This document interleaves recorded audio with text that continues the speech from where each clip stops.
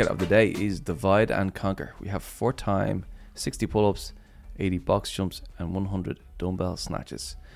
You can partition this any way you like. We have an RX Plus option of 40 ring muscle-ups. Is this in preparation for anything in particular? What you reckon? Yeah. So this is direct 20.5 prep, isn't it? It is. And when I programmed 20.5, I envisioned us doing a bit more of this, to be honest with you.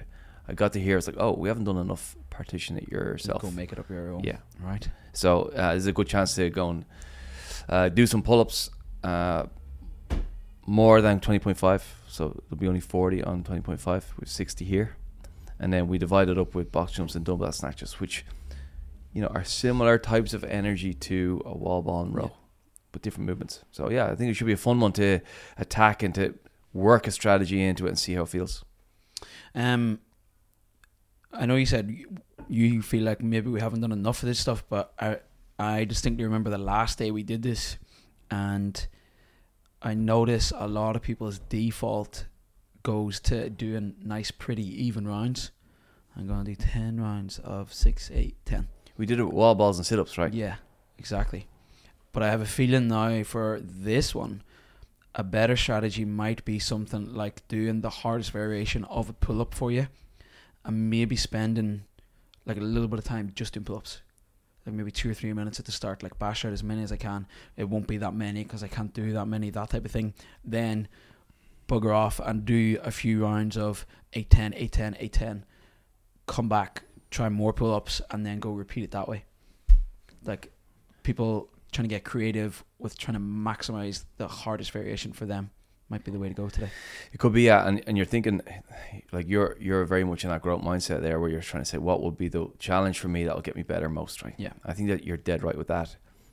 If you take on the harder challenge, you're going to get better. I think the other way to look at it then is, what am I going to do 20.5? What am I going to do with the pull-ups or the muscle-ups? Yeah. And can I replicate that? Is this a dry run here? Yeah. You know, so some people will do what you just said. They'll get a chunk of the gymnastics done early. Then they'll go and get to work on the grunt work. Leave the gymnastics almost to the end and say, let's see what I can get done in time remaining. I think that's what Amy said she's going to try to do on game day, right? Isn't it? Where she's like, she's going to try to figure out how long it would take her to do the wall balls and the rowing, or the snatches and the box jumps on this day. Give herself that time, so say out of the 20 minutes it'll take her 12. She's like, right, that's 8 minutes. Maybe I give myself 2 minutes at the end, 6 minutes at the start. Try to do as many as she can, and then try to squeeze more in. Yeah, and I think there is a little risk in that. Imagine you run out of time. Yeah. And you don't finish the workout when you could have got like 20 less reps than what you could have got. Yeah. And they're all like, the 20 reps calories are the same as the 20 less 20 muscle ups. Yeah, exactly. So you want to make sure that you're not too clever with that. I think definitely whatever is the most difficult thing to do up front is a good idea, because you're most fresh. So get a few of them out of the way first.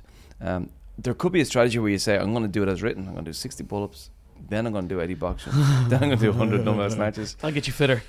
Yeah, that will get you fitter, because it will really work on the muscular element of it, of each movement. Either way, there is also that option of saying, I'm going to just go 6, 8, 10.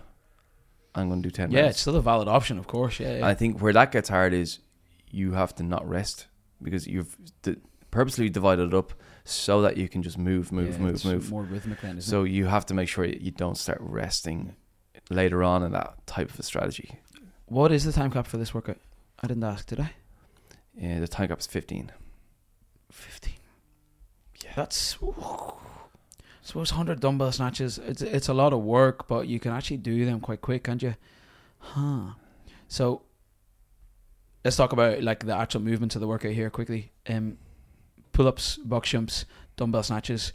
Give me one key to success on each of them, please.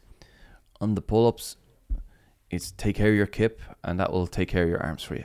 So make sure your kip stays consistent. Put your energy into good shapes front and back. A bit of pop on the way back to make sure the arms are not getting spent, and you'll be fine there. On the box jumps, I just think it's one of those movements where if you stop at all, you're going to stop for too long. Yeah.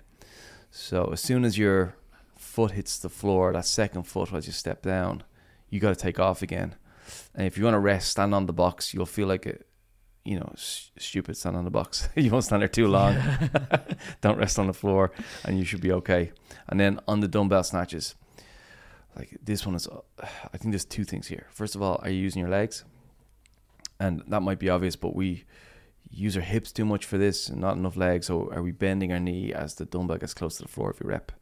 And then the dumbbell path, keeping it close, keeping it straight, not let it loop out in front. So that's all about efficiency, looking after your energy, using the right muscles. And again, big chunks of work.